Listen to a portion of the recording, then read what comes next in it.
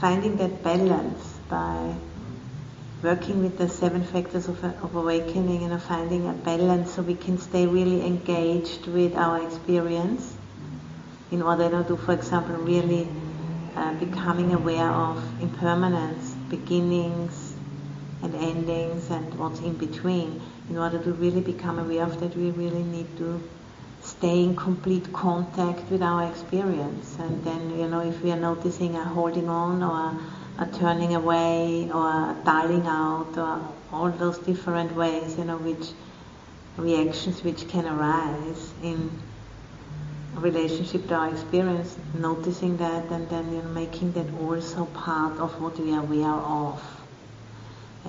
And keeping on cultivating that complete contact with our experience and then being taught by that. Experience teaches us if we really can pay attention to it.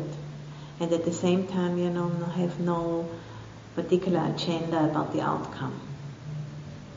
So that balance, between being powerfully hope-free, but at the same time being really interested in our experience, and that's not easy to find that balance, and this is not only, a way of relating to our experience in the meditation, but also in general in life, being really engaged, but at the same time being free of hope, how it's gonna need to be in order to be, right. So that middle way between being fully engaged and at the same time, not having an agenda or being conscious if we do have an agenda, and keeping that, in check as well. So that combination of hope, free and equanimous, and at the same time interested and really fully with our experience. And I've brought a poem by, his name is Mark Nepo or Nepo, I'm not quite sure if you have heard about him. He's an American poet. Do some of you know him? No? It's just a part of that poem. I find it really very powerful because it really expresses that way of being with one's experience. And he says, having laughed enough and lost enough, I'm no longer searching, just opening. No longer trying to make sense of pain, but trying to be a soft and sturdy home in which real things can land. These are the irritations that rub into a pearl. So we can talk for a while, but then we must listen, the way rocks listen to the sea. So, becoming a landing place, where real things can land, which means, keeping the mind open and really allowing things to take their course, but in a conscious way. And then, all of those difficulties, those irritations, they become wisdom and compassion through that process, if we really can stay with it without any preconceived ideas how it should be.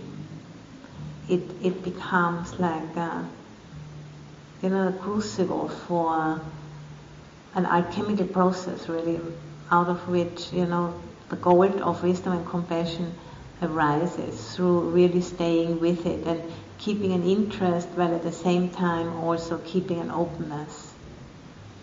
And the most important quality is that, the listening, the really staying in complete contact with our experience.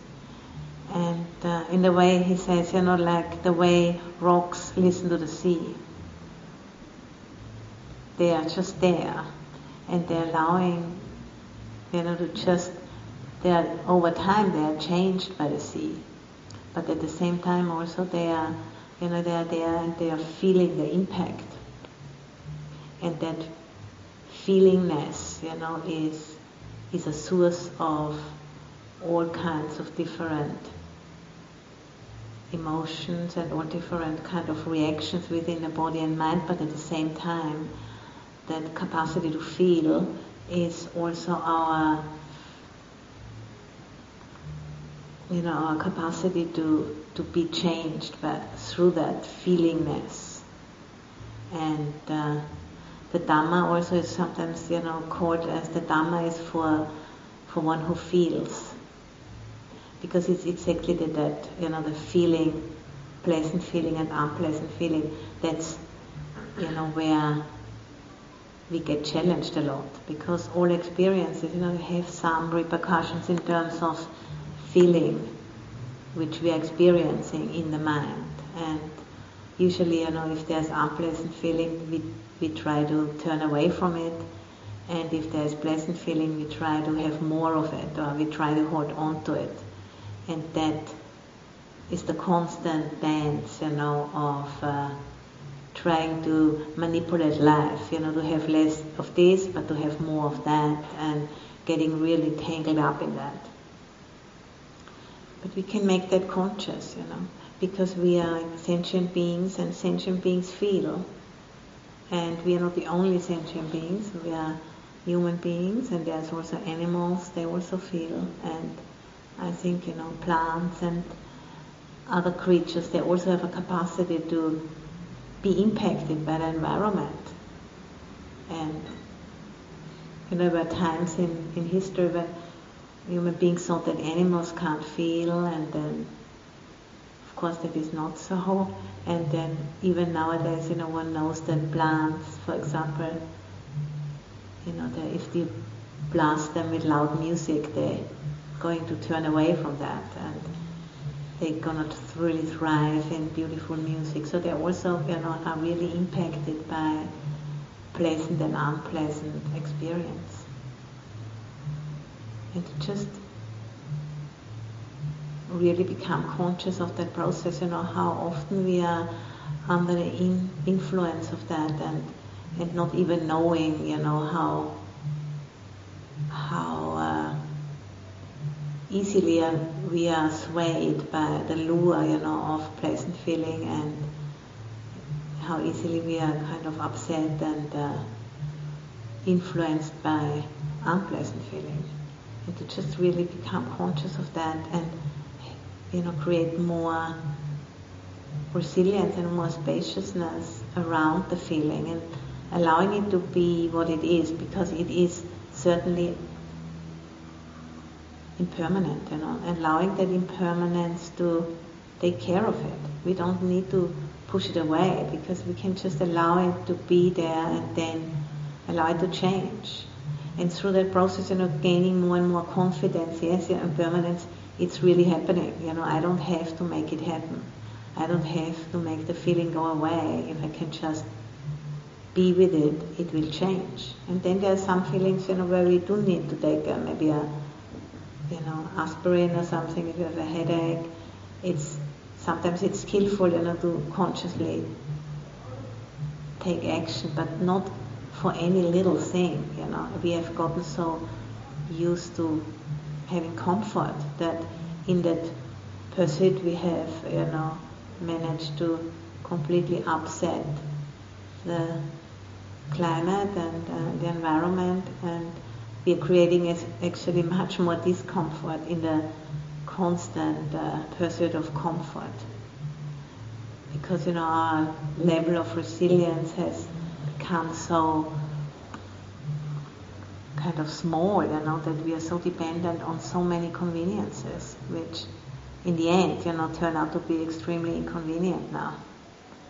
So to really see, the great importance of being able to handle unpleasant feeling, not just, in order to get through a difficult sit or, whatever, having a headache, but just on a big level also, as a species, that constant seeking for pleasure and the constant seeking for comfort is, we have run into a wall really with that. It's not going to work out that way. We have, I think, at least here in the so-called West, we have really, finally, I think more and more people getting that message, especially people who come to gatherings like this, that there's something not adding up, with the promise of consumerism and capitalism and all of that. It hasn't really delivered the promises, because it cannot be.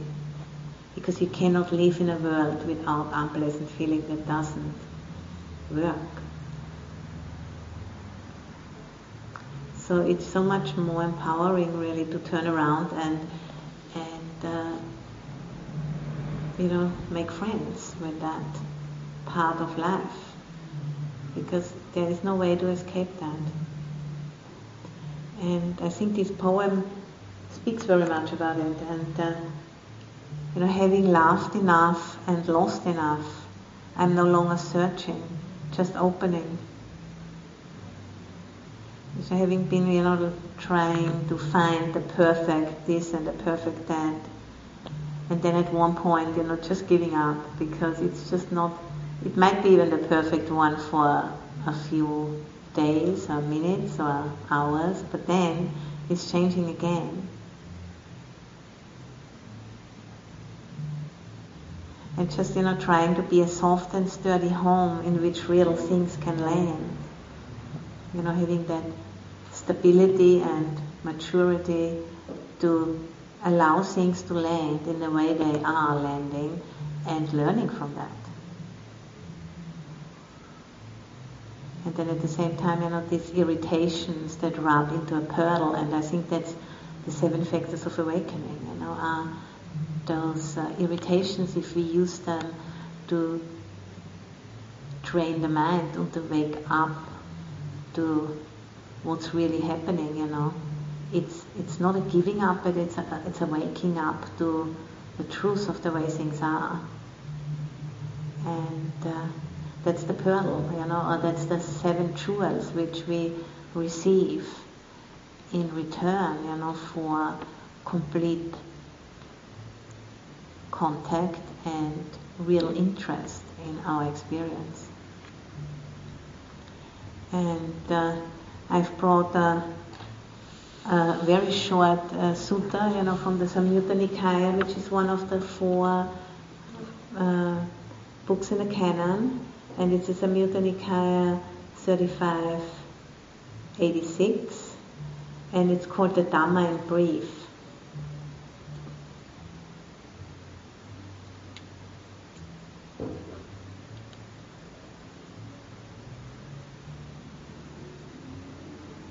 Ananda is like that. He was the I think the cousin of the Buddha, and he was his attendant for many, many years.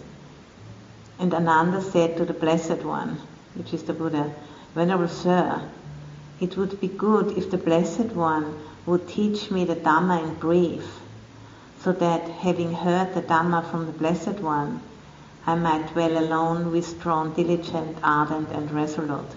That's how it's often, spoken about in the suttas. And then the Buddha says, "What do you think, Ananda?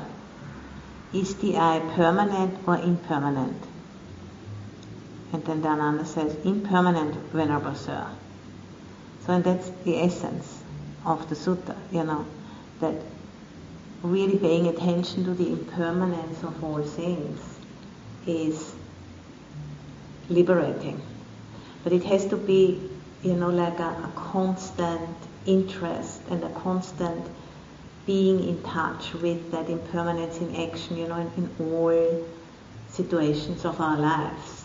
That it starts to really sink in, and then it starts to change us. It rubs into that pearl through really being with it, in all kinds of manners of things, sitting here and, hearing the sound outside and feeling, "Oh, I'm coming here to meditate, it's so noisy and blah, blah, blah," and then, okay, it's gone. And seeing impermanence in actions like a million times, those small things and big things. And then, the day comes where it's always, or immediate there. Whenever there is any kind of experience and any sense of grasping, at the same time we remember it's impermanent. And then, our life takes on a different quality, because there is no longer that sense of desperation about having to control everything. And there's an increasing, faith in the Dharma taking care of things. And we don't have to constantly assert ourselves, in the midst of all of this. But we can allow it to be what it is. And that's, a sense of, being in the world but not being of it. I think it's spoken about in many traditions, that being fully in it, but at the same time knowing something, which is hidden underneath the surface, which is not immediately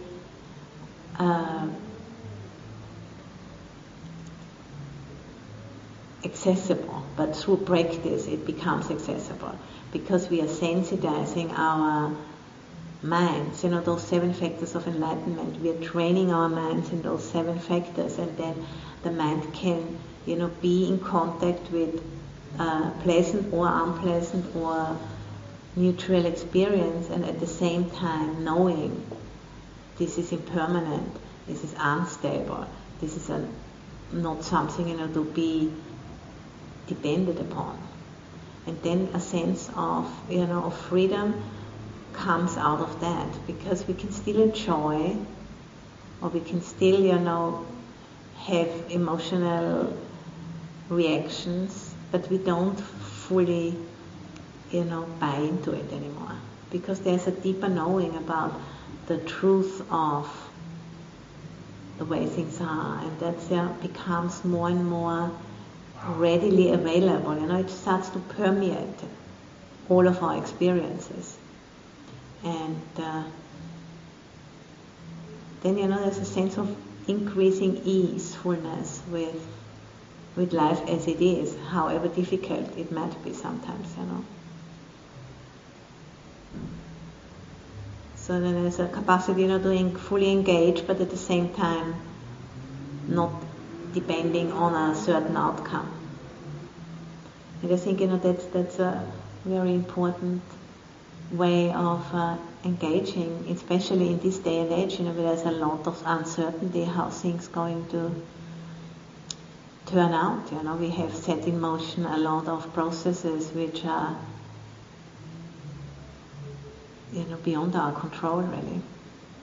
And it is important, to stay engaged and to do what we can, and at the same time keep an open mind. We don't know how it's gonna pan all out, And so, not giving up, but waking up to what's happening. And what's always true is that whatever it is, we can learn from it. And this is what we can take with us. If we're going to all go down in a hand basket, I think people say, in a year or in 30 years, whatever we learn in that process, we can take with us, and that's the good news, because that is, those qualities which we are cultivating in our minds, they're not going to go away when we die. And so however difficult it might become, and in some parts of the planet it already is extremely difficult, those qualities which we are training ourselves in through really fully being with our experience and responding, in a spacious way, those qualities, they will not be lost, even if everything else is lost. And I take a lot of solace from that way of thinking, because it's, the situation we find ourselves in is we have co-created it, with all together as an ignorant species, which is a very immature and young, compared with many other life forms on this planet, but we just got very powerful because of our, having a knack for technology and building crazy things, which are getting out of hand and losing ourselves in that, dream. And now we are starting, more and more to wake up to it. But we still need to live with the repercussions of what we have set in motion. But we can learn from it. And, the qualities which we can cultivate, they will stay with us, even, if the body drops away, but the mind will retain the qualities which we are cultivating. And in this book, which I've brought, which has just come out on the occasion of the 10th anniversary of our monastery, there's on the first page is that quote from the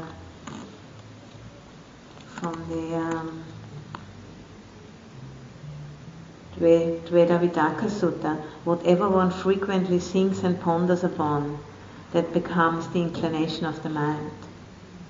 That's really very, very important. That's, a very important statement to really put oneself, on the mirror in your bathroom where you see every day.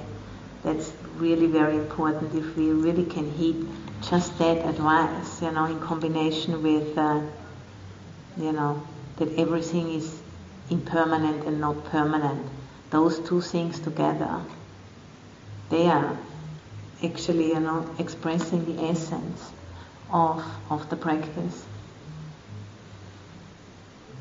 And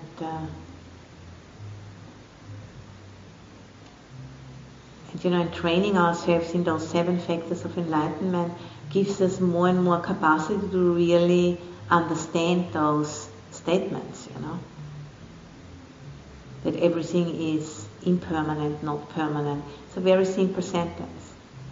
But in order to really take that in, what that means, we have to kind of sensitize ourselves, our minds, which are pretty coarse, from being, not trained well enough. But through meditation we can train ourselves through taking the precepts, through renouncing to a certain extent. We are training our capacity to really understand what those statements mean, and then really in the meditation really see it in action, impermanence. And really see, how our minds, that we have a choice in which way we want to encourage the mind to go. We have a choice there. And and sometimes we can become, quite kind of dull about all of it, because we are living a busy life and we're having so many things to take care of, and then, we don't want to work hard in our free time, so to say. We just want to go and have a nice, interesting Dharma talk and relaxed meditation, and then, get ready for Monday and things like that, So, that's better than doing many other things we could do, unskillful things, but it's not enough for waking up, to really seriously wake up to this, what's happening,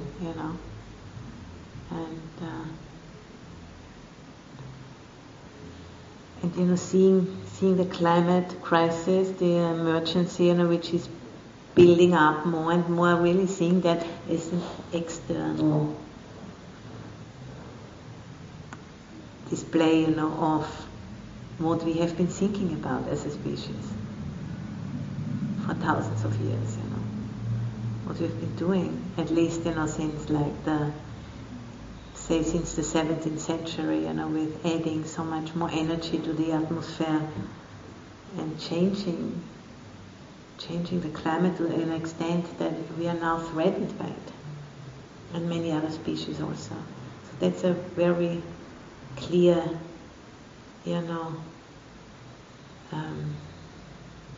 mirror, I think, powerful mirror. And we all can, turn towards it or turn away from it. And I think, it's much more sane to turn towards it. Any experience will lead to liberation, or, because any experience has, or any phenomenon has liberation as its core, because any phenomenon whatsoever displays impermanence, unsatisfactoriness and emptiness, because they are the three characteristics, which we can see and we can find and we can see in action in all phenomena, whatever it is, this cup or my body or planet Earth or the music outside or the sunshine, they all are impermanent, unstable, unsatisfactory and empty of a self, So they can teach us about this, provided we take an interest, provided we stop, we are bringing up some mindfulness, taking some interest, putting in some energy, and so on. Those 7 factors of enlightenment, of awakening, waking up to it, rather than kind of giving into the sense of overwhelm or just getting dull about it and just turning away from it. So there's a lot of opportunity for waking up, because we can't really go anywhere. We can't escape that one, because there is really no planet B, really. Even there's a few people who think they can escape to Mars or some crazy ideas like that, but this is not, not possible, of course. So I think, now we are really forced to look, and it's actually an amazing time to be alive, and to be conscious of that, because there's still quite a few people who are not, but I think people who tend to come to places like this, I think we are mostly, conscious of that, what's happening, and what a tremendous time that is. So, the word apocalypse, I think apocalypse you say in English, I think, apocalypse. It means to unveil, to uncover. And, that's what's happening, maybe not in a kind of fast way, at least in this part of the world, but it's steadily, uncovering a lot of stories, which have all not being able to hold its promise, They're all like empty dreams, which are not working out. And that's, a lot of our conditioning is like this. And so it's it's an amazing time to live at a time when an old worldview is breaking down, and no longer able to hold together. And the new hasn't really fully, kind of settled in yet. And this is the time, when we can really be very much in touch with that uncertainty of what's going to be next, And I think it's a very potent time, for practice. Because ideally I would always be in that contact with uncertainty, but in times when there's a lot at stake, it's kind of easier, because it's much more real.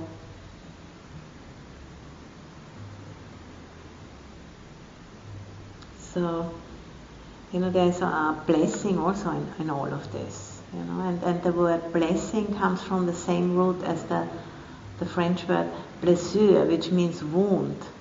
It's through that wound, it holds a blessing, because it's through the wound that something new, can enter. And in our case, as a civilization, it's through the truth of the unsustainability of our ways of living. We are forced to allow new ways of living to be born, because the old ways are no longer possible. And more people are realizing that. So it's a really powerful time, and the practice is a great support in times like this, because that's really the only thing which can help. Because it's portable, and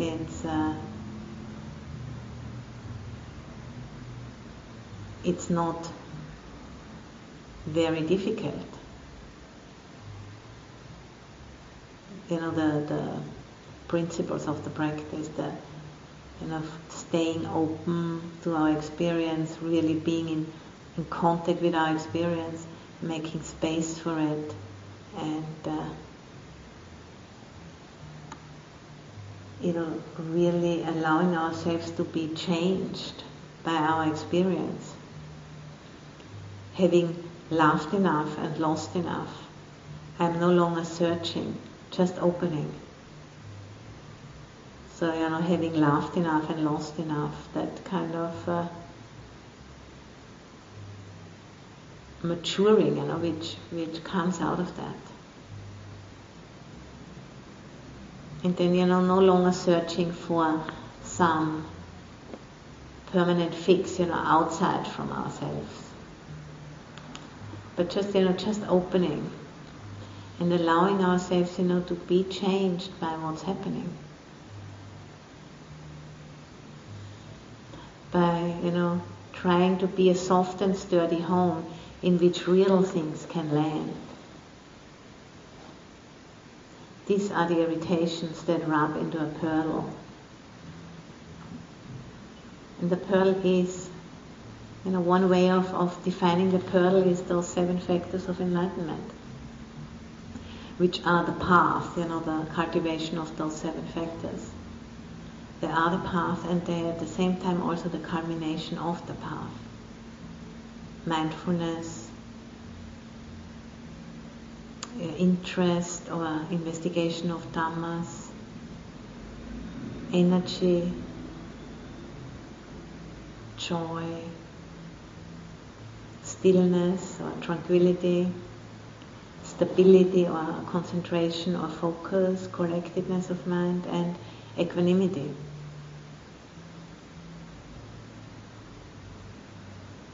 So these are the 7 jewels, the 7 factors of enlightenment, which, all the practices in the canon, they are all different ways of training those 7 factors, bringing them to ever more kind of perfection or strength, and more and more capacity to really live in that way, to bring those 7 factors to whatever is happening in our lives, inside and outside.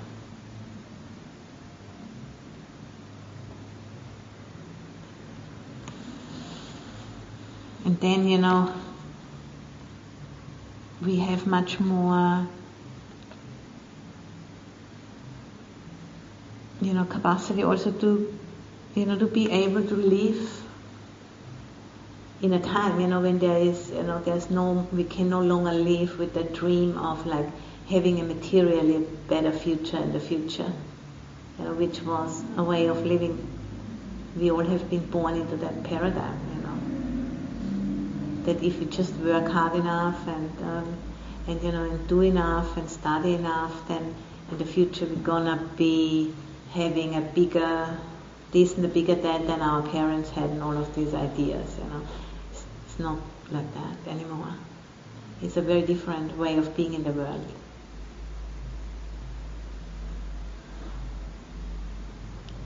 So, to really kind of allow that to sink in, and then think what is it what really matters to me?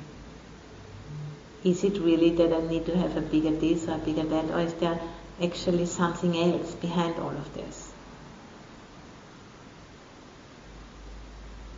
And then it can be surprising, what really comes up, because it's actually not that bad, to step out of that treadmill.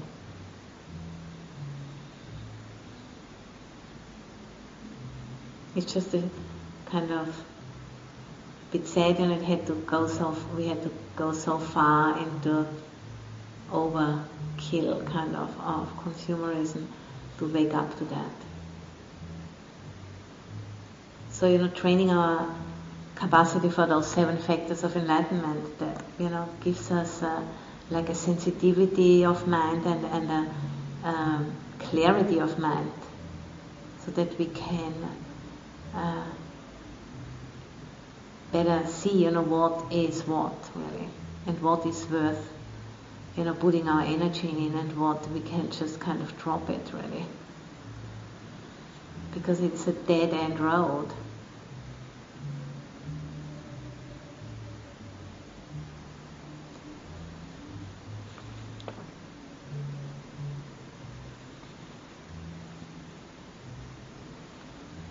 So yeah.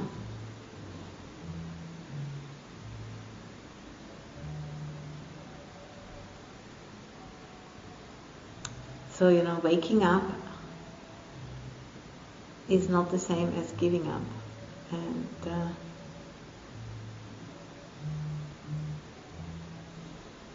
those 7 factors of enlightenment are the real jewels of our lives. If we focus on that, it's really something we can take with us, even if the body drops dead. Those 7 factors will stay with us. They are the real jewels, to invest our energy in.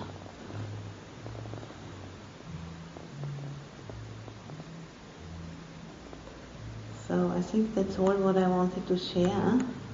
And just reading the poem one more time, or the part of the poem. Having laughed enough, and not laughed, but laughed.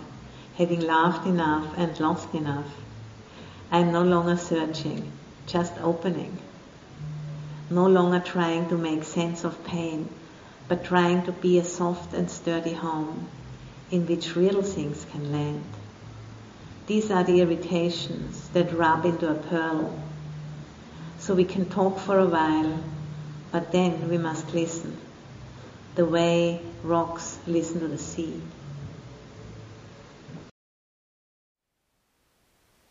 Thank you for listening. To learn how you can support the teachers and Dharma Seed, please visit dharmaseed.org/donate.